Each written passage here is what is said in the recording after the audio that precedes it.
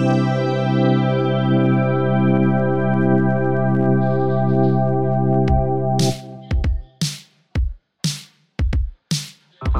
is the Abel and Jacob podcast.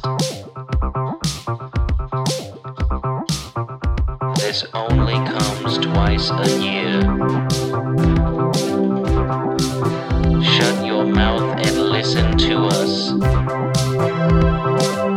This only comes once a year. Watch as Abel and Jacob figure it out. This only comes once a year. Listen to the show. I took a trip to Ibiza. I took a trip to Ibiza. And no way I'm gonna see ya. Is that how the song goes?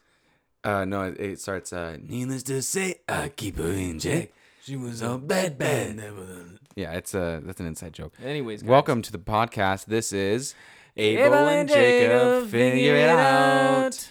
This is episode 2 of season 2, but on the podcast app, you will see episode 12. Yes. I can't really separate that, I don't think. I'm pretty sure. I could go to each individual title of the first 10 episodes and say season 1 episode, and then like on this one. But that just seems like a lot of work. Wouldn't even say, though, once it's just like playing on your phone, it would still say. It would just be like a really long title. Oh, I see what you're saying. So you know what I mean? I see what you're saying. But for all intents and purposes, this is season 2, episode 2. Not episode 12. Yes. But technically episode 12. You guys get it. We're bringing back the drink of the week. Drink of the wink. What are we drinking, Jacob? Today we are drinking a pour of Basil Hayden's. It's a Kentucky Bourbon. Kentucky Bourbon. Kentucky Bourbon. Kentucky Bourbon. That's cheers to episode 2. Cheers! And cheers to that incredible new theme song. Thank you so much to Criminy for helping us out with that narration. Thanks, Criminy Jacket. Basil Hayden's. Oh, you don't look pleased. Tastes like basil. You're not too much of a whiskey man, would you say? No, I like water, and I like lactose-free milk. But you like beer. Yeah, I like. What's your go-to alcoholic beverage? My go-to when you're above beverage, 21. When you're above 21 and you drink responsibly and in moderation. Yeah. It's Is it too low? Yeah, like you want it like the middle of that to be where your mouth is. If you're like That's a big mark on the recording. Okay. They're like it's like little lines and then this. And then people are gonna hear it and they're gonna say Abel's screaming in my ear right now. Yeah. I do like beer. I really like when I went to Germany. Here we go. And here we go. And I was there in Germany and I had a sip of the German beer and I said, well, this is really good. And I said to myself, tastes yummy. And the rest is history. So, yeah. But, Hefeweizen, a German wheat beer. We love it. That's great. And I got nothing else to say on the subject. Other than that, why do you like bourbon? Well, I don't know.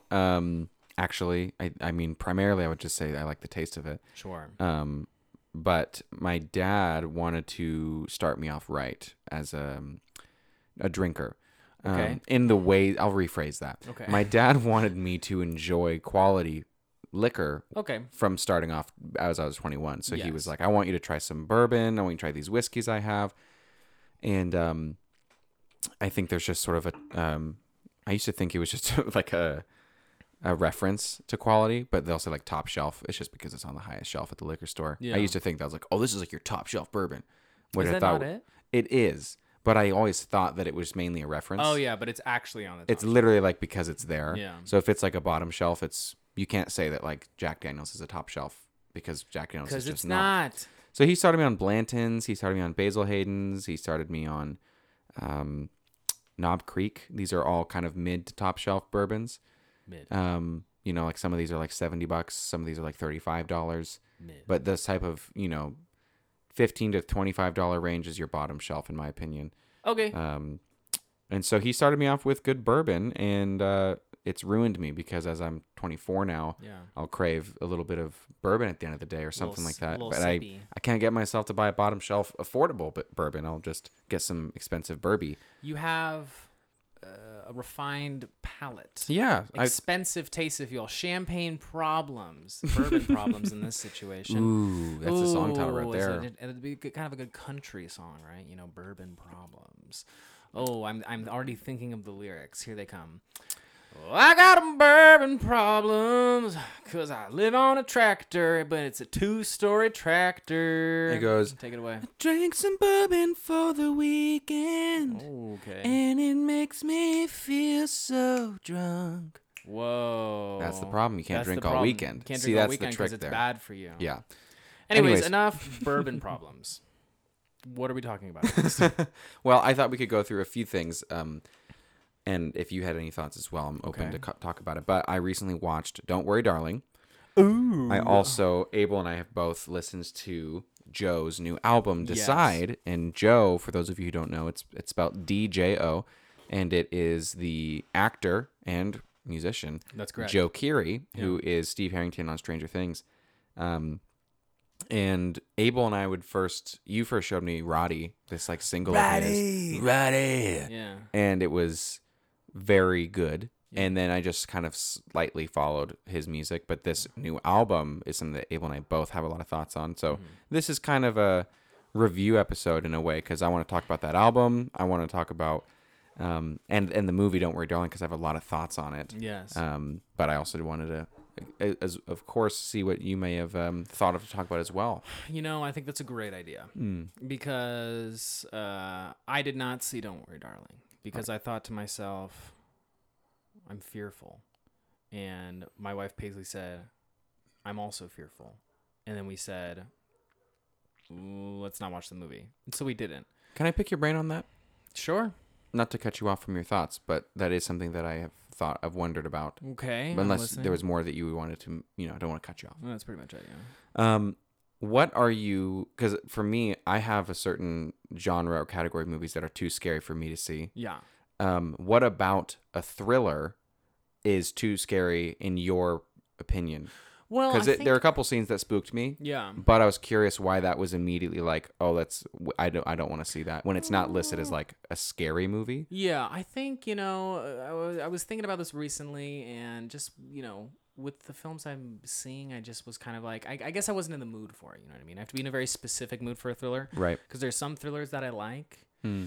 And but then there's some movies that I see where I'm like, well, it wasn't necessarily horrifying, right? It wasn't like a horror movie, but I just kind of feel like, feel kind of like, it's kind of like after I saw what's that movie, Jake Gyllenhaal, Prisoners? Yeah, great I'd say that's movie. more thriller than horror. Yeah, it's a thriller, but after I was finished watching, I was like, man, I just feel heavy. You know what I mean? And I was just kind of like, you have to prepare yourself for like an undertaking of emotional roller coaster. And also, I had to be in bed early for school. Big boy on campus here. Big boy on campus. Anywho, but tell me your thoughts on this movie. Give me the rundown. Yeah. Let us know. I want to kind of gauge, for listeners, it's up to their discretion if they don't want to hear anything. How do you feel about how much I should reveal about this movie? Do you not plan on watching it, or do you plan on waiting until you are in a place to watch a thriller? I don't ever really feel like I want to watch it. Okay. Well, then I would like to. So you can go for it. Yeah, I'm going to kind of give, this is a official spoiler alert, that if you have not seen Don't Worry, Darling, directed by Olivia Wilde, starring Florence Pugh, Nick Kroll, Olivia Wilde, Harry Styles, don't listen to this episode until you watch the movie. Yeah. Don't Worry, Darling was given a lot of praise on its cinematography, but a lot of hate on its kind of story in a way. But I was actually really, I really enjoyed it. I agreed that it could have some better explanation and better plot. But I actually thought it was a really good movie. Mm-hmm. Harry Styles was actually, in my opinion, very impressive as a new actor to do so well at such a intense film. But the whole idea of the film is that they're in this utopian kind of 50s or 60s looking society with the women that all stay at home and all their men drive off in their like old retro cars, and they drive into the desert. And the women have to clean and cook their meal. And when the husbands come home, they, have their perfect 9 to 5. The weather's the same all the time. Yeah. They have their cocktails at the pool, and they all hang out as a big group on like the weekends and do parties and stuff. And so in this film, Harry is playing Jack Chambers, and he's married to Alice Chambers, who's played by Florence Pugh.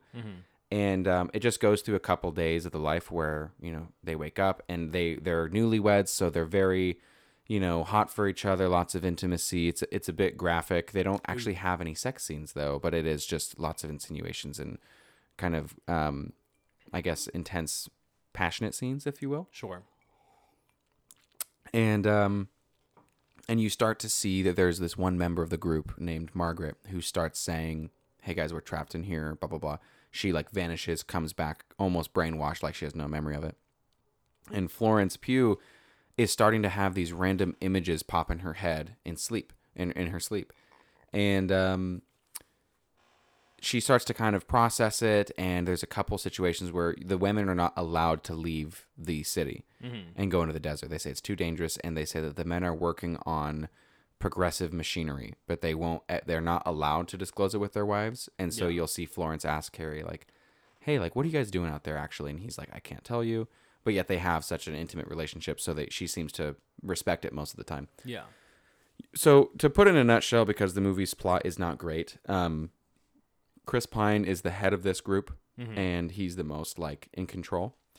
And the whole movie, Florence Pugh has a song stuck in her head, and she can't figure out what it's from. She keeps having these images in her head of these ballerinas dancing, and sometimes in the visions they look like scary, and they like get up in the camera, and that's usually the spookiest part of the movie. Yeah. And they just have really cool music, like background sounds and stuff to just add like the scary feeling. But she eventually escapes, tries to figure out what's going on, and finally gets these memories and realizes that the whole area is a simulation. Okay.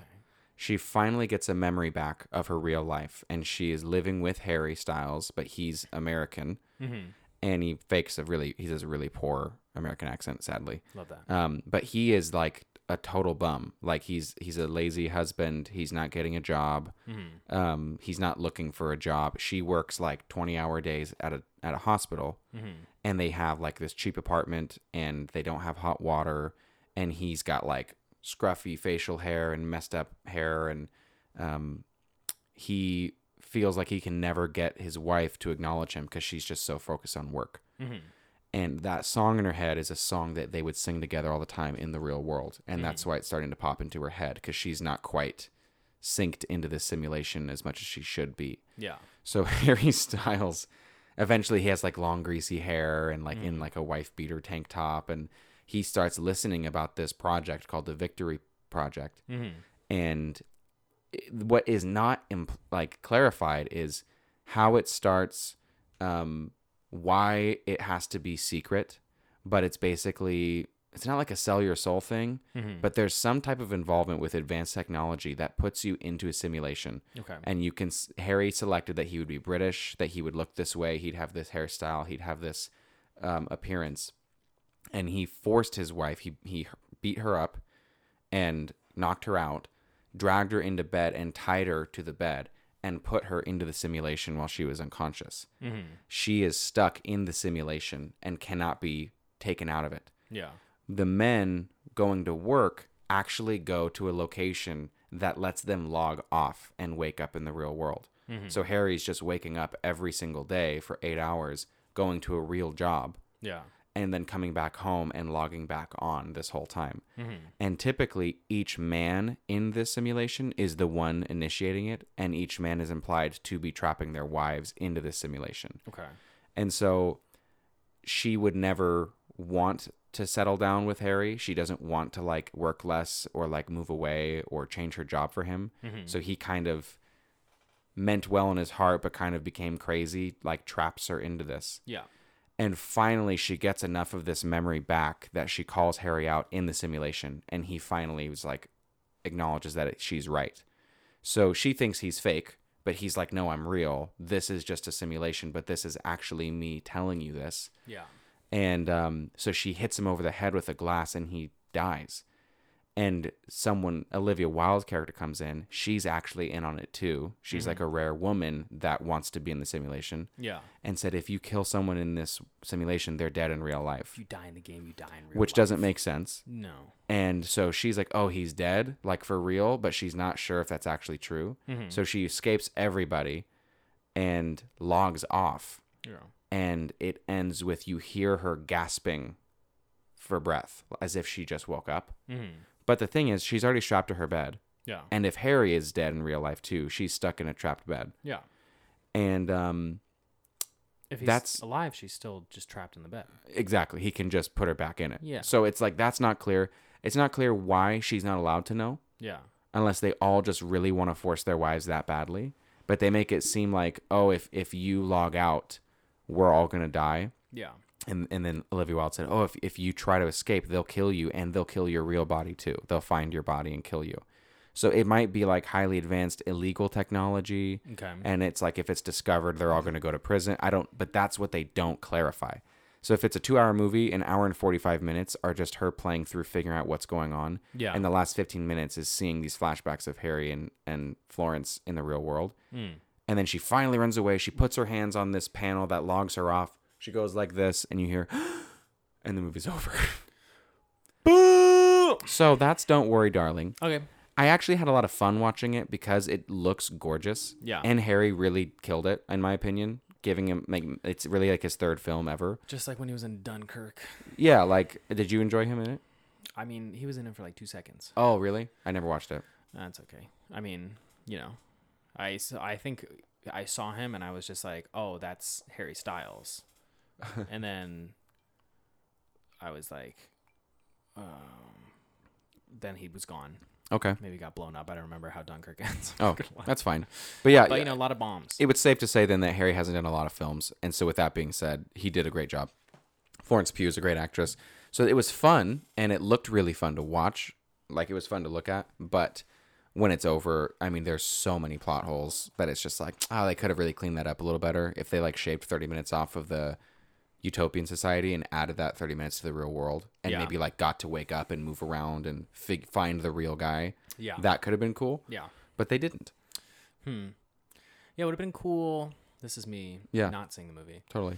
But it would have been cool if, like, yeah, in those last 30 minutes, she, like, somehow got out of the town and, like, logged out and was, like, strapped to the bed. And she, like, figured a way to, like, get out of the bed. And, like, Harry comes home from the job that he has or something. And she, like, attacks him or I don't know, something like that. Something that would add, like, you made it out okay. Yeah. Because and then you we would have just- seen, yeah. like, the real world implications. Like, maybe people are chasing her down or something like that. I don't know. Helicopters. Is the real world also set in the 50s? No, the real world is our current day and age. They're in kind of a darker, dangerous part of the city. But he's on a computer with his headphones, listening to Victory Project podcasts or like conspiracy theories. You hear Just like this podcast. yeah. I mean, these are like, if you want to help build a new world, it's all about building a better place, and Yeah. it finally makes sense that it's this simulation. Yeah. I don't know if it's like a jab to the metaverse, but it made me think of that because you're supposed to log into this world where everything's better, Yeah. and it's, you know, clear that it's not. Yeah. But I still was glad that I watched it. It was fun. Nice. But yeah, I'd rate it a 6 out of 10. 6 out of 10. Yeah, worth your time. Worth your time. Worth your time. You're not gonna love it, but I think you can enjoy yourself. Yeah. Okay. Yeah. 6 out of 10. You 6 heard out of it 10, here first. baby. Don't worry, darling. And next up. Next up is I went with Dean and Caitlin and Timmery, and Dean got me a left-handed pen Whoa. from his work that Left-handed? has such a fast drying ink that you won't smudge your hand as you keep writing. Whoa. What makes it left-handed? It's not necessarily the pen itself, but the ink. So a right-handed, Because right-handed, yeah, you're like writing left to right. right? So you won't smudge your hand on the ink, I but left-handed see. people such as myself always, or if they write sloppily, Yeah. will smudge their hands into the fresh ink they just wrote on the piece of paper. Oh. This is such a fast-drying ink that apparently, as a left-handed person, you can not smudge. No smudge. So let's see. Let's see. My name, I don't see a smudge. I don't see a smudge, I don't see a smudge at all. is No Holy ink on his hand crap. or anything. Jacob! Exclamation point. Wow. Thank you, Dean. Thanks, Dean. We love Dean. He was on the podcast season 1. And maybe he'll make a comeback for season 6. One day, Dean. It's One going to day, take a Dean. long time to get back here. Yeah, let's just say last Count your time- blessings. Count your blessings, and count your days. Yeah. You know, But count your hours. that's the movie. And yeah, I think that was pretty much that for that part of it. But love how was your week? What would you like to discuss? Do you have any questions? Well, my week was good. We're on Wednesday right now, and so couple days into the week, I was thinking about this a couple weeks ago, and I was like, oh, I don't know if you feel this way, but for me, I always imagine that the week starts on Monday. Yeah. But then I started imagining the week starts on Sunday, and I'm like, is this a revolutionary way to think about how the week starts? No. But I'm like, please elaborate. I was just kind of thinking about it because I was like, well, on Sundays, I go to church, and I recently joined a rooted group through our church anthem, Coeur d'Alene, and so it's kind of a day, filled with rest. That's kind of going to the idea of Sabbath, and kind of imagining that Sunday is this day, this beginning of the week where I rest and recharge, and then Monday is kind of like the second day of the week where I get back into things. And I know that seems really minor, but I was kind of like, well, I kind of like the idea of like sort of like, what I've realized is I've gotten a little bit older. And this podcast is all about getting older, figuring it out. Absolutely. As we get along. Young adults are doing young adult stuff. Perfect way to include the title. Absolutely. Thank you. Yeah, Abel and Jacob Figuring it out. Yep. And one of the things I've been figuring out is that a lot of life, spirituality, work, leisure, or any kind of hobbies, it all comes down to mindset. Yeah. And I think mindset is very, very important. And I was like, oh, this is a very small mindset shift where I think of the days of the week starting off on like a day of rest. And then as opposed to the week ending on rest, which I think, there are benefits to looking at the week both ways. Obviously from the Genesis narrative, we know that God rested on the final day of the week. But I like that idea of starting off resting and then going, okay, now here we go. Yeah. And then same with, lately I've been continuing to train and to power lift to my heart's desire, but I've been feeling a lot of different kind of pains and aches, you know what I mean? Just kind of like, ooh, a little ache in my back or a little ache in my hamstrings or something like that. Right. And I've been kind of trying to shift my mindset because I was getting sort of frustrated a while ago because I was hoping to hit these new numbers, set a PR, if you will. And, but, my body it wasn't happening. I was kind of a little bit injured, you know what I mean? Had some kind of, some strains in some of my muscles. And I was getting sort of frustrated because I was like, oh man, I really felt like I was going to be able to, get this new PR. But, I'm shifting my mindset. I was like, well, it's not necessarily important always to be constantly progressing and hitting PRs, but I think the actual progress, mindset shift, is just that you're training in general and that you're taking your time and listening to your body and allowing yourself to rest and recover and taking the necessary steps to recover. Because recovery also is not just, waiting for something to happen, but you have to take active steps in recovery. So I've been trying to stretch a lot more, make sure that I'm sleeping, getting good sleep each night. Especially for my current job right now, I have to get up early for my work. And so I need to make sure that I'm not staying up super late and then getting up really early and being like, whoa, I just feel tired all the time. Right. And so that's something I've been thinking about with, just the start of the week. But anyways, back to my week. Yeah. But thanks for sharing that. I think that's really great. Yeah, I just mindset. What a great word. The week was good. I give it an 8 out of 10 so far. Wow. Yeah. 8 out of 10 by Wednesday. By Wednesday.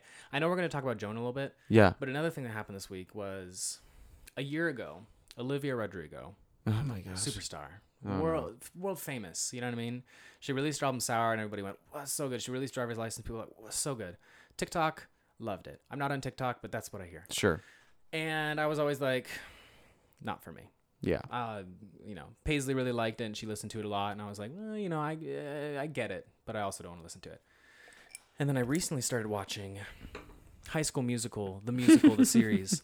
And I said to myself, this show is ridiculous, but very charming and funny and very lighthearted. Sure. Back to like the, my decision to not watch Don't Worry Darling, I was just like, oh, I just want to watch something lighthearted right now. Right. So watching this, I'm like, it's very easy to watch. Sure. Stakes are incredibly low. Mm-hmm. Everybody's more or less likable. And if somebody's unlikable, they're like the most like 2D version of a character ever. They're just like a pure villain. And you're like, would never root for them in a million years. Right. But she's in the show first 2 seasons, I think. And then I was like, well, I really like this show. And I don't know if you ever feel this way, but sometimes you'll like get exposed to a new show or a new book or a new album or something, and it'll like kind of like make you appreciate something else they didn't appreciate previously. Sure. And so watching the show, I was like, well, I'll give Sour by Olivia Rodrigo a second spin. And I've just been listening to it all week. And it's good. What did I give it last time we talked? Like a 7 out of 10? Yeah, 7 or Yeah, I think 7.5 maybe. Yeah, it's definitely like written for maybe a younger audience, but not also not necessarily. I think like she's got some pretty good songwriting there. She's very crafty, and she comes up with some very interesting melodies, and she's definitely got she's a very talented vocalist and singer. Mm-hmm. And so I like it, and that kind of has been sort of the soundtrack of the week. I think some artists can be brought down by really relatable lyrics as to be like linked to childish or like for a younger audience. But I think artists like Lainey or artists like, I don't know, younger artists, Billie Eilish. Yeah. It can be like, oh, this is like, she's a teenager or she's a young adult. Yeah. But or even like Lorde. Like when when I was like 15, Lorde released her first album, she was like 17 or something like that. Right. And you can be like, oh, she's a young girl or they're a young guy and whatever, and it's just for the younger audience. But I think there's some truth to what you said of just like, well, if it's relatable and even if it's easy to understand, that doesn't mean that it's youthful or that it's trivial. Yeah. It's just easier to understand. Yeah. And I think we may or may not have already talked about this on a previous episode, but I think we were talking about songwriting a while ago. Mm-hmm. And I think we were both just, kind of expressing like, oh, as we, Jacob, of course, is a musician and I'm a musician. And as we take time to kind of develop and get better in terms of our music and our songwriting, one of the things that we both kind of collectively learned on our own is just that, oftentimes honesty and not necessarily accessibility, but the ability to make something that's kind of a universal experience, put it into music, can be some of the most beautiful and profound music. As opposed to something that's really, I got appreciation for both, but sometimes music that's really complex, really specific, can be more alienating. Right. And maybe that can be something that bogs it down than music that is just kind of plain and purely sung, if you will. Sure. But I don't know.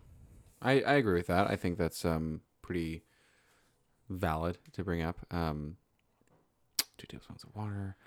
2 tablespoons of water. I wrote Abel a little note there. Little note. I'm gonna write Jacob a note right now. Sometimes we'll pass notes back and forth. Left-handed, please. Write left-handed.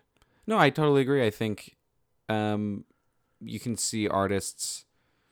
Maybe this is just my opinion. I don't know if this is necessarily accurate, but I think some artists try to be cryptic and try to be difficult to understand, simply just to be given that level of reputation. Mm-hmm. But I don't think that that gives them the right to be necessarily immediately listed as a like mature writer. Yeah. You can just overuse your words and try to be really cryptic and use big words to kind of mask something just to be looked at as more serious or really deep or philosophical. But I think there's some wisdom in being an artist that simplifies. Yeah. If you just want people to understand it better, or if you want something to be taken really bluntly. Yeah. But I watched this interview. It was the last Kurt Cobain interview before he ended his life. Rest in peace. Rest in peace. But he basically, there's a song of his called "Rape Me," and he was talking about how that song is just literally written to be as blunt as possible, to basically talk about the issue of women who've been assaulted or raped. Yeah.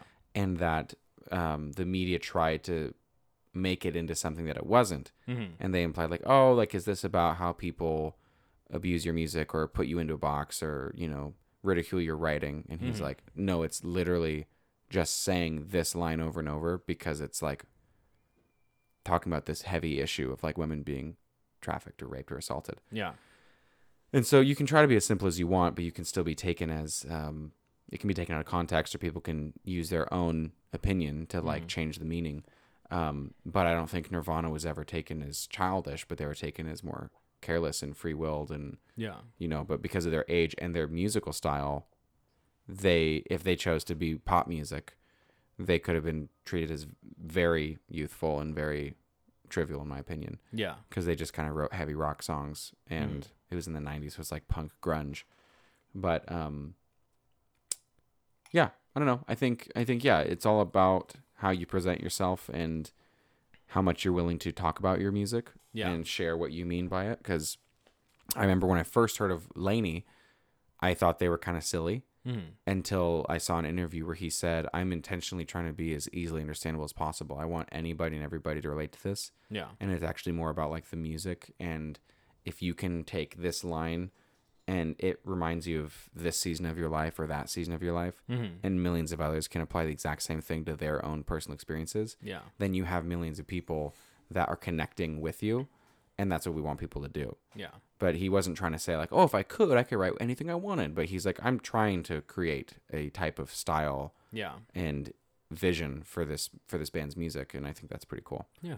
But yeah, songwriting is, for me, I find songwriting to be very difficult in the lyrical state or lyrical. In terms of the lyrics. In terms of lyrics, I find it difficult to write songs. Yeah. Quite literally because I couldn't find the words. Well, But musically, I think that I'm better at it. Yeah.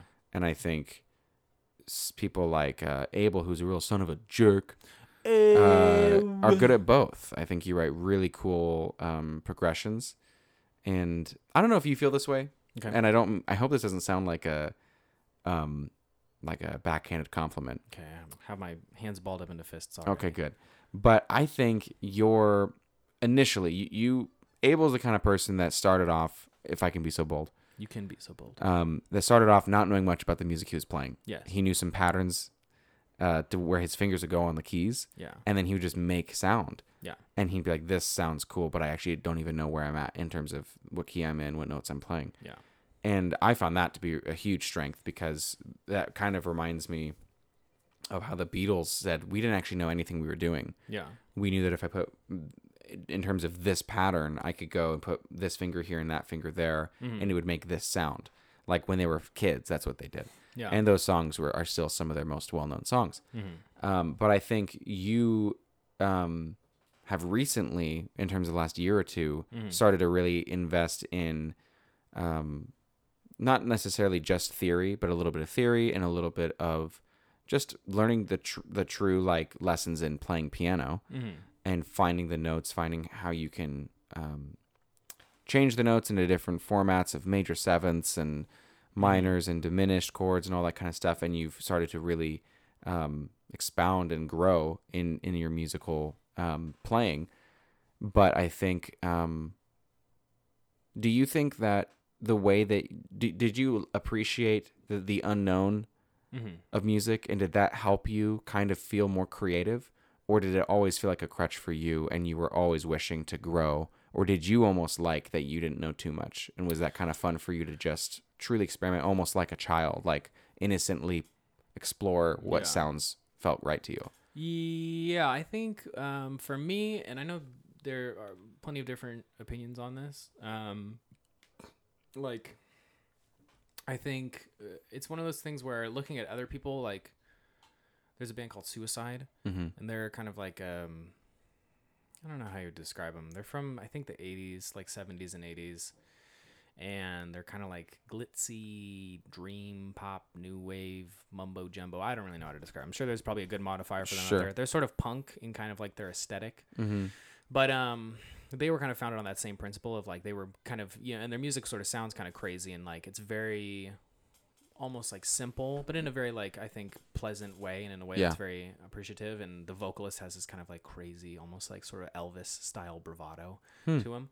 But that's one of those musicians where I look at them and I'm like, oh, I really like the fact that they're making music that's extremely unique because of the like limitations. Yeah, kind of like their limitations. I mean, they started off and they were not very financially well off, and so the amount of access they had to different musical instruments was very limited. Mm-hmm. And so they had like this really like kind of like proto synthesizer and like just vocals, and it was really kind of weird and crazy. And I really like that idea, but I think for me personally, and I kind of felt this way ever since I started making music, was, yeah, like Jacob said, I kind of started off just knowing like, oh, if I play on the white keys and I skip a key every single time I play a note, then that sounds really pretty. I didn't know that I was just basically playing like seventh chords in the key of C. You know what I mean? But in my mind, I was like, that sounds really pretty, and I can just move my hand up every time I want it to make a different sound. You know what I mean? So Right. changing chords. And that I think was like helpful at first because it got me interested in making music. Mm-hmm. But then it became kind of limiting later on because I was like, well, I want to kind of emulate music that I'm listening to. And I want to kind of like take lessons and learn like how they're playing stuff. And that's something that still like is a really huge limitation for me. Like I'm not a very skilled musician. You know what I mean? Like instrumentally, I'm pretty limited, and I can't really like. I think the ability to mimic and the ability to recreate what you're hearing is very powerful. Yeah. It can be used as a very powerful tool, and I kind of lack that skill, unfortunately. Like I find it extremely difficult to like cover music and just just play a song that I like. You've really never played me a cover before. No, I don't, because it's like, Wow, I never thought of that. yeah, I'm not saying that to beat up on you. no, but yeah, You really never have learned anything, have you? You don't know anything. yeah, No. but and that's something where I'd like to get better at that, but it's it's just kind of like, I don't know, it's tricky for me. What about, if I may ask? I hope it doesn't sound like defeating, but what about that is hard for you? Now that you know more chords and the structure, yeah, because what holds you back? I can look up like a song and I can be like, oh, okay. And one thing I've also learned is that a lot of songs are very simple that I like. Most of them are like literally 4 chords. And Right. you're like, well, this is the easiest thing in the entire universe. Yeah. Like I really like the song August by Taylor Swift, and I looked it up one time because I was like, oh, I should like play this on piano. And it's literally 4 chords throughout the entire song. But it's really cool because that song has a lot of movement to it. It doesn't feel like it's just 4 chords. Or even something like Use This Gospel by Kanye West. Yeah. It's just kind of like, it's the same repeating thing over and over, but he just uses it in like different ways. It is 4 chords, yeah. Yeah. And so, Oh no, 3 chords. Da-na-na, ba-na-na, da-na-na, back to the first one. So yeah, it's 3 chords. yeah. Wow. Thank you for listening to that, everybody. That was our Thank you, cover of guys. Use This Gospel by Thank you so Kanye. much. Off of the Jesus is King album. Jesus is King album. And Jesus is King, period. Period. Think about that for a second. But studying a little bit of theory, like a very small amount of theory. Sorry. Oh yeah, I don't know how to write. He did left-handed, write no. something to me left-handed, and it just looks like It's looks like a chicken scratch. Yeah, it's pretty awesome. Sorry, continue. There's something kind of like interesting about it. Yeah, I think it kind of fits the style Yeah. of font. Continue. But I think, in the past like year or so, I got a little bit more interested from Jacob's encouragement, and then from You're talking welcome. with my wife Paisley about like theory and about just kind of learning like if you're gonna work on music, especially if you're gonna work on music collaboratively, Mm-hmm. it's really important to like know what you're playing so you can explain it to other people. Because if you just like, well, I'm just doing this and this and this, they're gonna be like, okay, well, now I have to like come over and look at your hands and like figure out what you're playing. Or Right. if you're like trying to describe a mood to them, then it's even weirder. You're Sure. like, oh, I want the song to sound like this, and they're like, well, I don't really know what that means. But I think so that's been helpful just from like a practical sense. And then I don't know. I think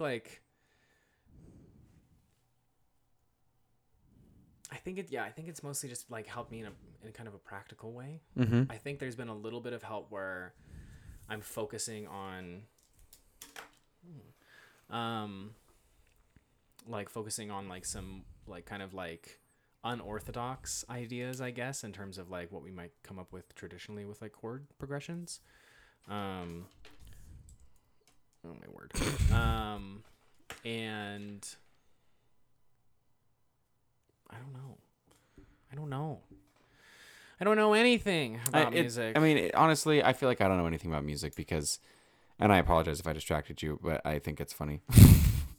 Oh, I thought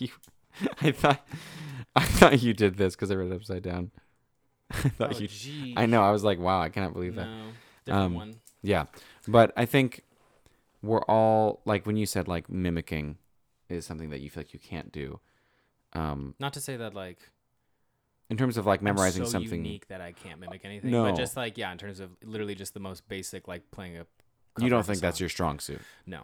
But I think in all reality, that's all we always do. Yeah. Because I remember when I was on The Voice, there was a vocal lesson that I had, and I said, I'm just trying to mimic this cover of this song, and that's kind of where I want to get the inspiration behind my audition song was from a cover that James Bay did of the Taylor Swift song Delicate. Mm-hmm. I said, here's the video. I kind of want to mimic this style. And she goes, get the word mimic out of your vocabulary because you're unique and you have your own originality. No matter what you do, even if you follow it to every chord, it will be different. Mm-hmm. And at first I was like, wow, thank you. But now I'm just kind of like, no. Yeah. Like we mimic everything. Like we draw learned inspiration from all of it. everything is different drawn from something influences. else and it's all connected, which is beautiful. Yeah. So mimicking is in our nature, and trying to replicate or reflect an image of something we respect Yeah. is how we live our lives. Yeah. So I think there's nothing wrong with thinking that you should mimic more or mimic less. Like anything you can draw inspiration from. Mm-hmm. Like Drew Brereton, he's in our band Brittany's House, and I guess not Abel and I's band, but I don't want to call it my band. Yeah. He's an incredible guitar player. He's like a prodigy in my opinion, and he will say, "Oh, I learned how to play this style of this solo because I watched this guy play it, Zola, and I used to come every week and listen to him play and just try to play how he played."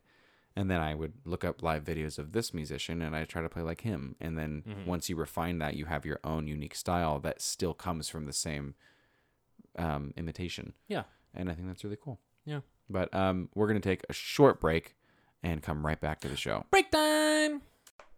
Hey, guys. Hey guys, we're back. It's been 2 weeks. We took a short pause to... I don't remember. Yeah. We were just chatting. No, what happened is we just got into talking. Yeah. And then we were just like, oh, this isn't like podcast topics. We were just like catching up. And then we're like, let's just resume this like tomorrow or the next day. Yeah. And that was 2 weeks ago. Yeah. So we're back. We're back. You doesn't feel like it. You guys didn't pause for 2 weeks. For you guys, you're like, oh my goodness, this is just like, just sounds like they, they're just there. Yeah. I think this is just sort But of we our weren't. part 2, we'll treat it. But we were Absolutely. going to discuss, sorry, I'm eating pumpkin seeds fresh out of the oven. Fresh out of the oven. We're going to discuss the artist known as Joe. Yes. DJO. Actor, musician, philanthropist, ? Who knows? But he makes music. Joe Keery from Stranger Things. Yeah, he plays Steve Harrington. He's got the Yes. big hair.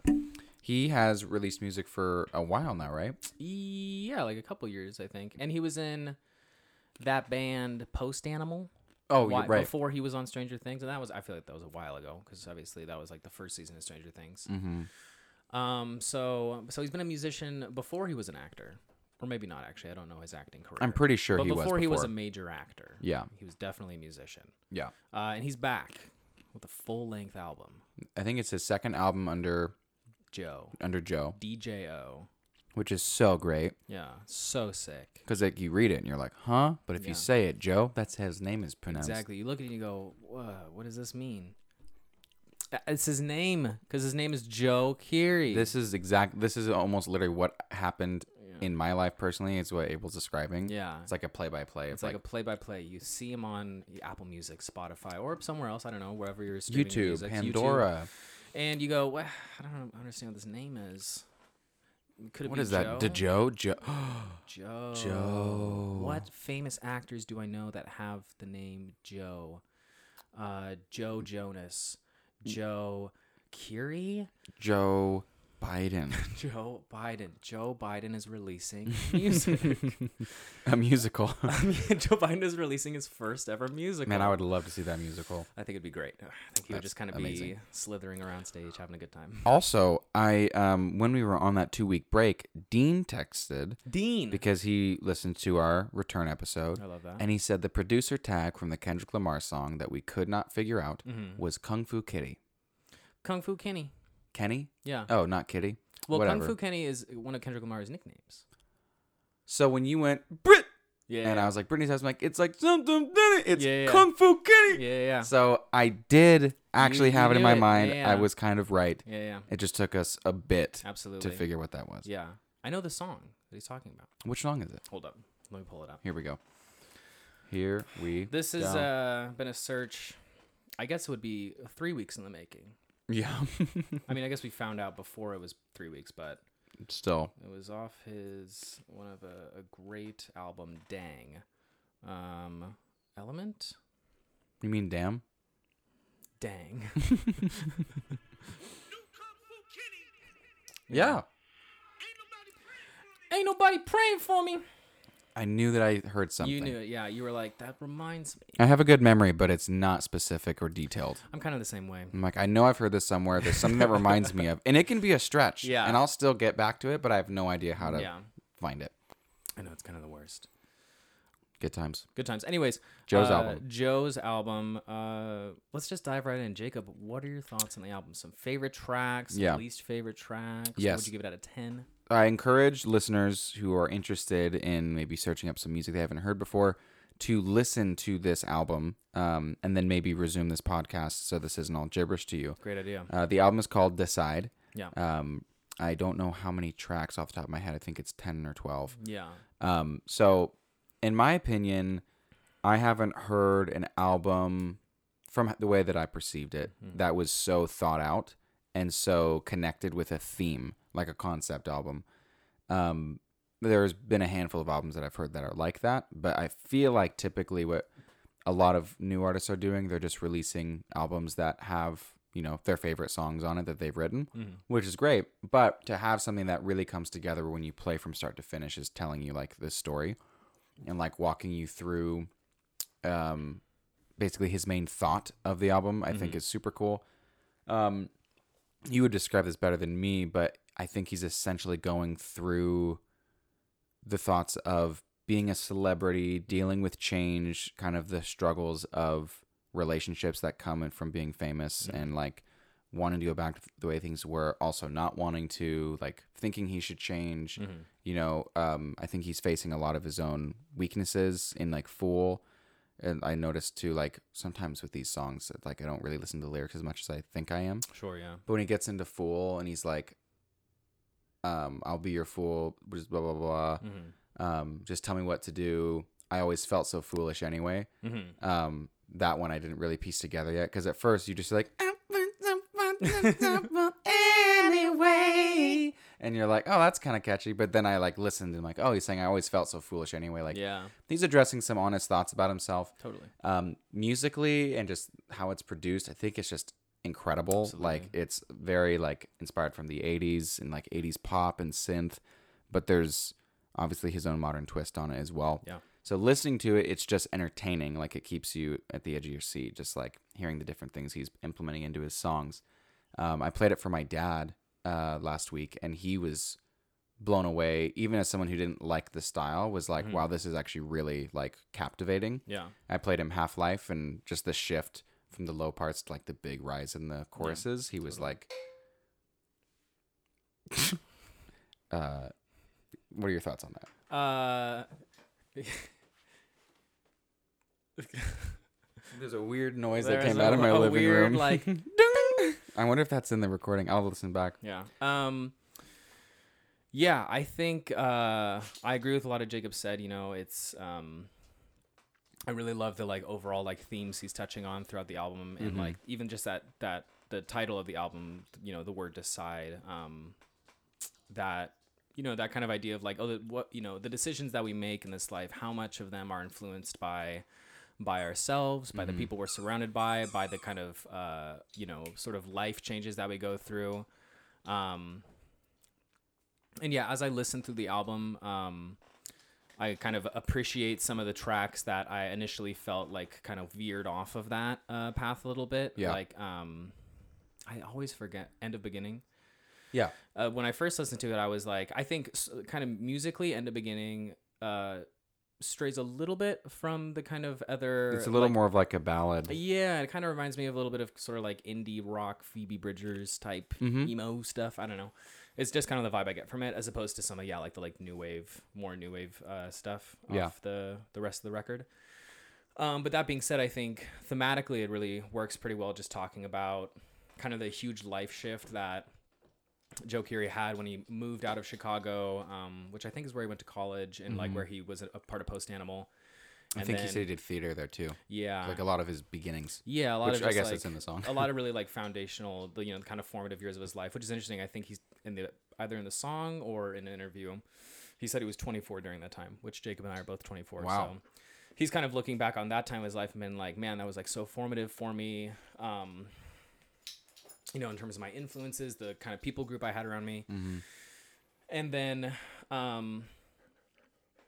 so I think as I listened to the album more and more, I began to appreciate a lot of the songs that I didn't really, I wasn't too fond of. And I still have like a couple gripes with it, but I think overall it's a really solid record.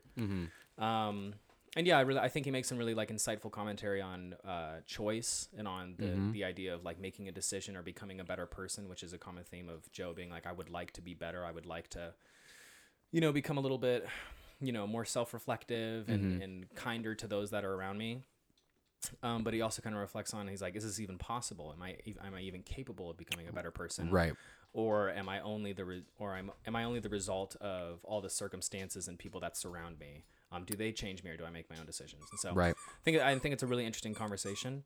Absolutely. But yeah, great record. Yeah. I love it. I think too, like some of the sorry guys. Lady. Let's see. What was the... Yes. You told me this lyric that came in the song Runner. That's the... Lady, seriously, just give it a break. Yeah. There's... Lady, go take that somewhere else, please. Go on. Her face right now. He has a lot. I think it's interesting to put... how do I want to word this? Like a challenging thought or type of maybe something that you've been mulling over or thinking on lately and putting into a song in such a simple way. Like usually people have to take away some specifics of what they're trying to say for it to flow in a song. Yeah. Whether it's like even just the syllables or like the words not sounding like they're going to flow that well. Totally. But when you read it, it is just sounding like he's writing a paper almost, or like he's writing a poem. Yeah. But it's not to fit like the beat of the song almost, if that makes sense. But you read this part to me in Runner, dishonestly. It's funny, he says he doesn't say dishonesty. He says dishonestly is honestly the mark that you must live with. Those that will, those that won't. You're lying to yourself about control. And then what I said, like I've always felt so foolish anyway. Something's happening to me, a change that I can see. What's the next part? I have to like sing it in my mind. Yeah. I thought that change was bad, but you've changed my mind. Like there are these hopeful moments, but you also see him like beat himself up for it, like right after with that, like Is that all? Is it all it takes? Is that all it takes? Yeah, it's like is that all it takes? Yeah. It just has this. I don't know. The whole thing. I think even that's definitely a part of music where it's totally subjective, but Yeah. I think even the way that the music is being played is supposed to like influence the meaning of what he's saying too. Absolutely. Yeah. So it's like it's high pitched and it's short and it's fast. Yeah. And I think it's almost like, for me, that type of like edit on a vocal, it was always put on really serious songs to try to make them catchy, but it's like maybe hiding a deeper meaning. Totally. And that's, I don't know, that's what I took from that little part of it too. And I think, what you were just talking about these kind of like him sort of balancing, like kind of giving in to being like, oh, like I'll be a fool, like I'm not capable of change, to being like, oh, I am capable of change. And like the people around me, like they make me a better person. I think is really interesting the way he kind of balances that sort of inner conversation, because even what we're talking about, it's not really like there's a yes or no answer. It's anybody who's like thought about like whether or not they're capable of changing or becoming better has like wrestled with that. Like, oh, is it even possible? Right. Am I locked into who I am? Do I have like a strict nature? Even outside of any kind of like spiritual implications of that, just the sort of like human experience of being like, what really is in my control and what isn't. And even on like Half-Life, I think it's a great example of what you're talking about, how like the the musical value of it really matches the lyrical value, where he's having these sort of like deep contemplative moments, and the music's very low and bassy, and he's kind of almost like whispering. And then when he has that realization of, he's like, oh, these people don't care about me. It's like mainly my ego is messing with me. He's kind of like reaching this sort of like the kind of like final conclusion of like giving into your vanity. Right. And having that matched sort of by like the big moment of the music. Right. It's beautiful. Yeah. But I think it's really smart, and I think he pulls it off pretty well throughout the majority of the record. I think my last thought on it would be, it reminds me of my own, which is probably what he wants people to do, is take their own, applications to it and like connect to their own life. But for me, whenever I feel I've been like wronged in some way, I don't want to like write it off like I'm never going to do this thing again. Yeah. But when I start to realize that I'm like preparing myself to like retry something, I start to beat myself up for it and be like, don't be an idiot. Like, don't let yourself be naive and just walk back into the same trap. Yeah. Because you're just going to, and that's what kind of Fool reminds me of, is like one song is more like hopeful, and then one is like, no, you idiot. Like, what are you doing? Sort of thing. And there's not a song that I think is specifically doing that. Yeah. But it reminds me of those areas in my life where like I was talking about my flight anxiety with Timmery. And it was kind of, she kind of made me realize how messed up it was of me to think this way. Sure. But I was like, oh, I was actually starting to try to be hopeful for this next flight that I'm going to have to go on, because I'm like, you know what, maybe it won't be that bad. And immediately my next thought was like, you idiot. It's like, of course it's going to be as bad. Why would it get any better? Like, don't trust it. Like, you've already been wrong, so you're going to be stupid if you go back thinking it's going to be better. Yeah. And when I said that to Timmery, I said it so like carelessly and just like casually. And she was like, that is so sad and weird. And I was like, what do you mean? She's like, why would you be dumb to think it's going to be a good flight? I'm like, because I've had really bad flights and I'm always anxious. So why would I think it's going to change? And that's when I was like, wow, I am really like, being a Debbie Downer right now. And then I thought of that album. Like, there are little similar connections of like, he's trying to like avoid being hurt again, maybe in some way, but he's also like still trying to find some growth. And absolutely. And that comes down to like being called decide. Like, what's your choice? What are you going to try to do with your life and these thoughts? So in my mind, in my opinion, rather, I think there will never be a 10 out of 10 album ever. Sure. Yeah. That's how I'm treating our 1 to 10. Yeah. So as close as you can get to a 10 is what I would rate the album. Okay. Because for all intents and purposes, 10 out of 10? Yeah. Okay. I really, nice. That's my opinion, because even his efforts are what I put at such a high level. Like, I'd have my own gripes with it too. Yeah. But to look at it as a whole, overall, I haven't appreciated this much of an album in a very long time. Nice. What about you? I got 2 questions for you. Yes. Top 3 songs off the album. Ooh.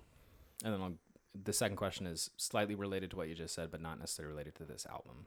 Okay. So my top 3, is that what you said 3? Yeah.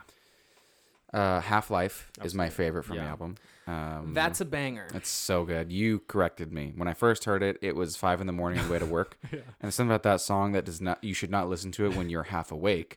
Because it will just kind of put you in a weird mood. But when I was fully alert and listened to it and could focus on it, I was like, this song is incredible. Yeah. I really... Oh, it's tough. I don't know if I could pick 3. I love Fool. Nice. But there's so many other good ones. Yeah.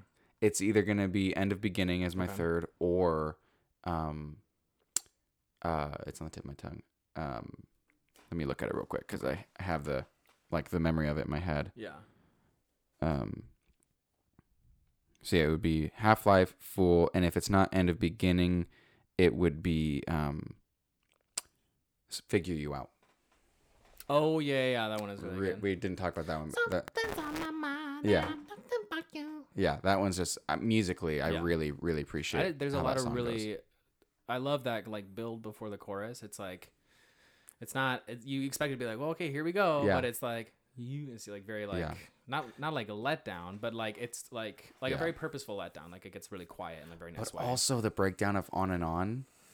Yeah. Something is about to break. Yeah, that one, like, good. The whole song shifts. So, yeah, I would say those are my closest to the top 3 I could get. Nice. Now, what was your second question? My second question was, what are a few albums that you would consider top 10s. Because you Ooh. said this one by Joe, you're like, obviously, like, there's never going to be a perfect album. But for you, you're like, you would consider this one a 10. Do you have any other albums that you can think of that you would consider 10s? Yeah, I think another way that I would put something in that category for me is typically when you find an album where almost all of the songs are very enjoyable to you. Early Head in the Heart, like Let's Be Still, Absolutely. or their self-titled. I think Let's Be Still is their best album. Yeah, I think I prefer Let's Be Still over the first. Yeah. But Even first the is still a third classic. actually is more nostalgic now. I used to kind of hate on it, but now that I just hear it, just reminds me of being like a teenager. So Yeah, totally. that one's close to a 10 for me. There's a Young the Giant album that also just has just really beautiful songs all around. They're just really good to me. One album of theirs is Mind Over Matter, and the other is Art Exhibit. Both are just incredible. And then maybe I guess as like a tribute, there's a couple of like the Beatles albums. I think all of them definitely have like stood the test of having at least like several that are like very well known. Yeah. But their White Album, as well as the Let's Be Still album, Revolver, they've at least so many albums. The But Beatles also have an album called Let's Be Still? sorry, Let It Be. Oh. I meant to say Let It Be. Okay. They have I Let was It Be, White Album, Revolver, and there's Rubber Soul. There's several of their albums that it's just like there are so many ones that have like made them who they are. Yeah. And if you can make like so many albums where it's like, oh, like 8 of your 12 songs are like number one, Absolutely. then it's just like that, in my opinion, means That's a you've reached a success. success point. So yeah, those would be a handful of top 10s for me. Nice. Now, what are your top 3 favorites? What would you rate it? And some of your top 10 albums. Oh, yeah. Well, give me your rating for... Well, you give it a 10 out of 10. My version of a 10 out of 10. Your yeah. version of 10, It's imperfect, but it's a 10. Yeah. I think if I would rate Como se dice, Decide by Joe, I'd give it probably a 7.5 to an 8 out of 10. How dare you? I'm just kidding. Sorry. Yeah, I think it's like, and I think that's like in terms of like not like like American grading scale, like 7.5 is like a C, but like in terms if like 5 is like a truly just like meh album, then like and like the higher you go, the better it is. Totally.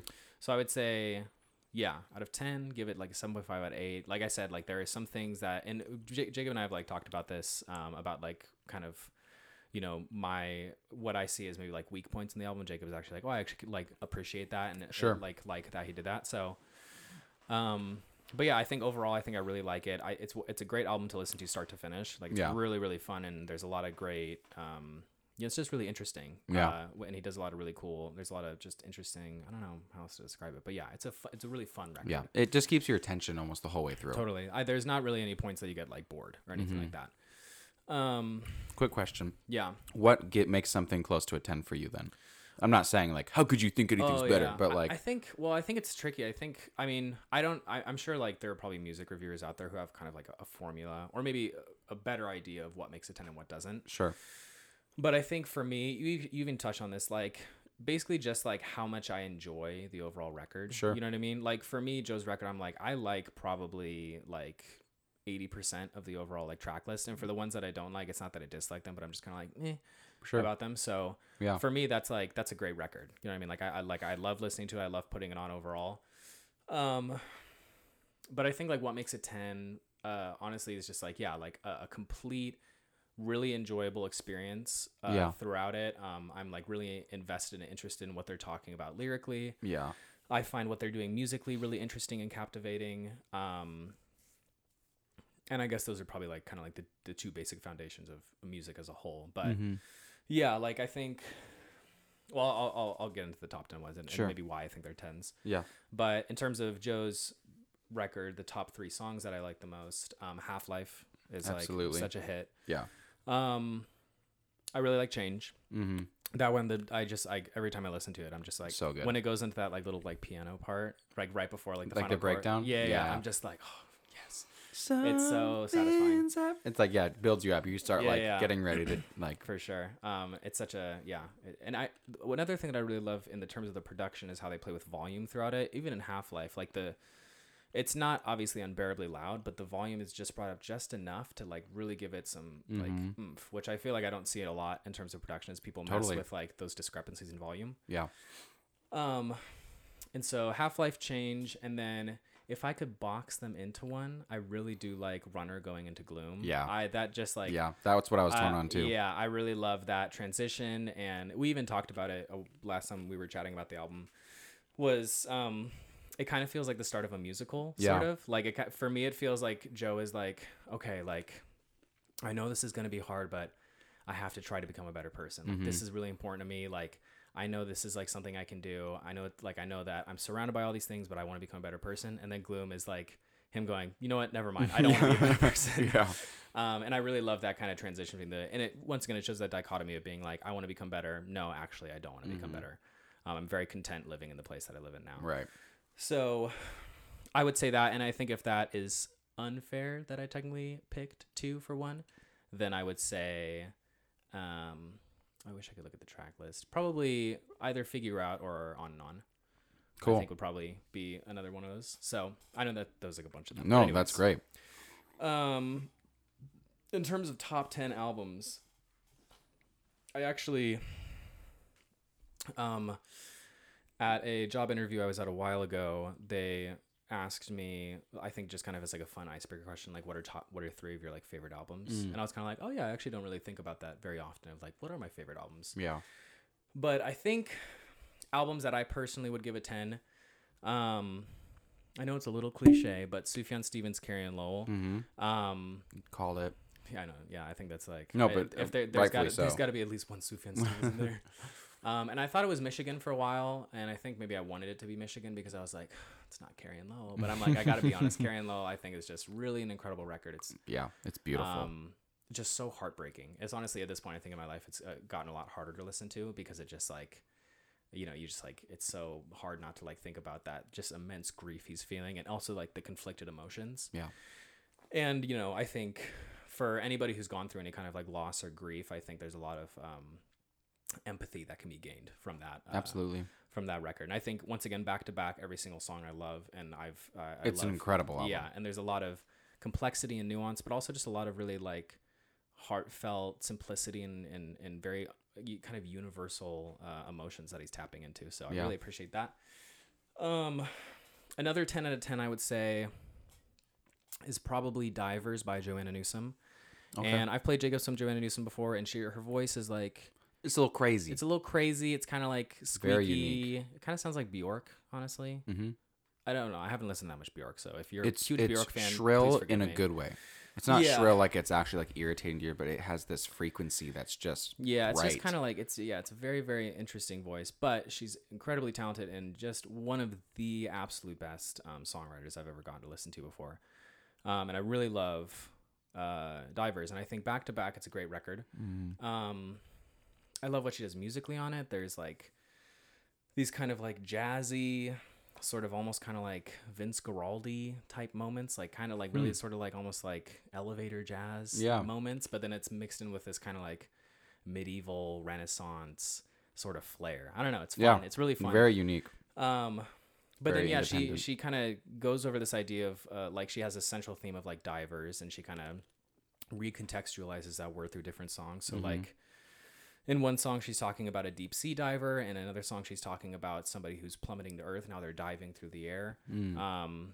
There's a song about like people who are like traveling through space. It's like very weird and kind of bizarre. Yeah. But she kind of links it back to this like overall idea of like time and how we perceive time, and how time can be, can pass in like a second, or it can feel like, a second takes 100 years. Right. And so I find it, a very interesting record, and I don't know, it's just, there's a lot of layers with that one personally that, I just think are great. And I think it just sounds great. It's like a beautiful record. Yeah.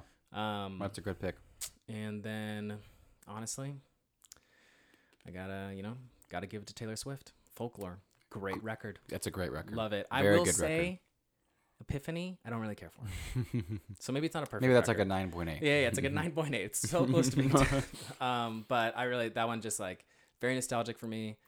And I just remember when it first came out, I listened to it and I was like, ooh, I like this a lot. As someone that's always found her to be an incredible writer, but I've rarely appreciated her music, that one I agree with is a really, really beautiful album. Yeah. Really appreciate that And I think, as well. a lot of it, like, obviously, like, she's working with Jack Antonoff. She's worked in, he's from Fun. Oh, okay. And he was, I think he's, like, the lead, or maybe it's just him, but Bleachers, do you know that band? No. They're, like, he's kind of like... Bleachers? Yeah, they've written a couple songs. Maybe you've heard them, you might recognize them, but sort of, like, poppy, fun records. But he produced Lord's Melodrama. Oh, okay. And he worked with... I think he's worked with Taylor Swift on like the past couple of her records, but he did a couple songs on this one. But then Taylor also, I'm calling her Taylor like we're on first name Mrs. Swift. Is she married now? Miss Or she's Swift. engaged? Is she There's engaged? some guy that I guess she's been with forever now. That like she just showed. Potentially Mrs. Well, I guess maybe I don't know. Taylor Swift. Taylor Swift. I heard she was. But who Yeah. knows? But she also partnered with, I believe it's Aaron Dessner. He's from The National. Okay. And he did a lot of production on this record as well. And I think, honestly, like having his hand in the project, he did such an incredible job of creating these really kind of like nice, I don't know, just like indie folk instrumentals and kind of backdrops for Taylor to sing over. Once again, calling her Taylor. I think it's okay. It's fine. You're not Everything's like fine. I was listening to Taylor said this one I was time. listening to my dear friend Taylor's music. I said Charlie instead of Charlie Puth to Timmy the other day, and she's like, "What, do you know him?" I know. I'm like, I thought it was implied. Well, it feels awkward. and when sometimes anybody to just says, "Dude, I love continually listening to say- Taylor," everybody knows what that means. Yeah. So I don't think it's like pretentious of you. Yeah, and also, people call Kendrick Lamar Kendrick Exactly. all the time. People say Kanye or People Ye, say Kanye or just Ye. and so. everybody knows who it is. Anyways, Not to Taylor's cut you album, Folklore. Yeah, that's an What a incredible hit. album. It's So I tough think- to pick your top three yeah, because there's so I'm many already good changing ones. my mind. I know there's so many other ones I'm thinking of, and I'm like, oh, that one's really great, Yeah. and that one's really great. But It's cool to have so many to choose from, though. yeah, A lot of great music out there. absolutely. I was just listening to this new album. I think it's called Human Overboard by an artist called James and the Shame. And do you remember the YouTubers Rhett and Link? Mm-hmm. The guy with the beard. Is that Rhett? Yeah. So it's his musical project. Interesting. Yeah, and it kind of I was listening. I just listened to the first 3 songs, which I actually quite enjoyed. But Also, I think it's a little inappropriate that you just called them by their first names, but I'm just saying. oh yeah, Rhett. What's his face? Whatever his last name is. But I was listening to it, and it kind of gives me some of those. What's that new or the latest Lord Huron record? What What is that one called? But you know what I'm Long talking- Lost. Long Lost, yeah.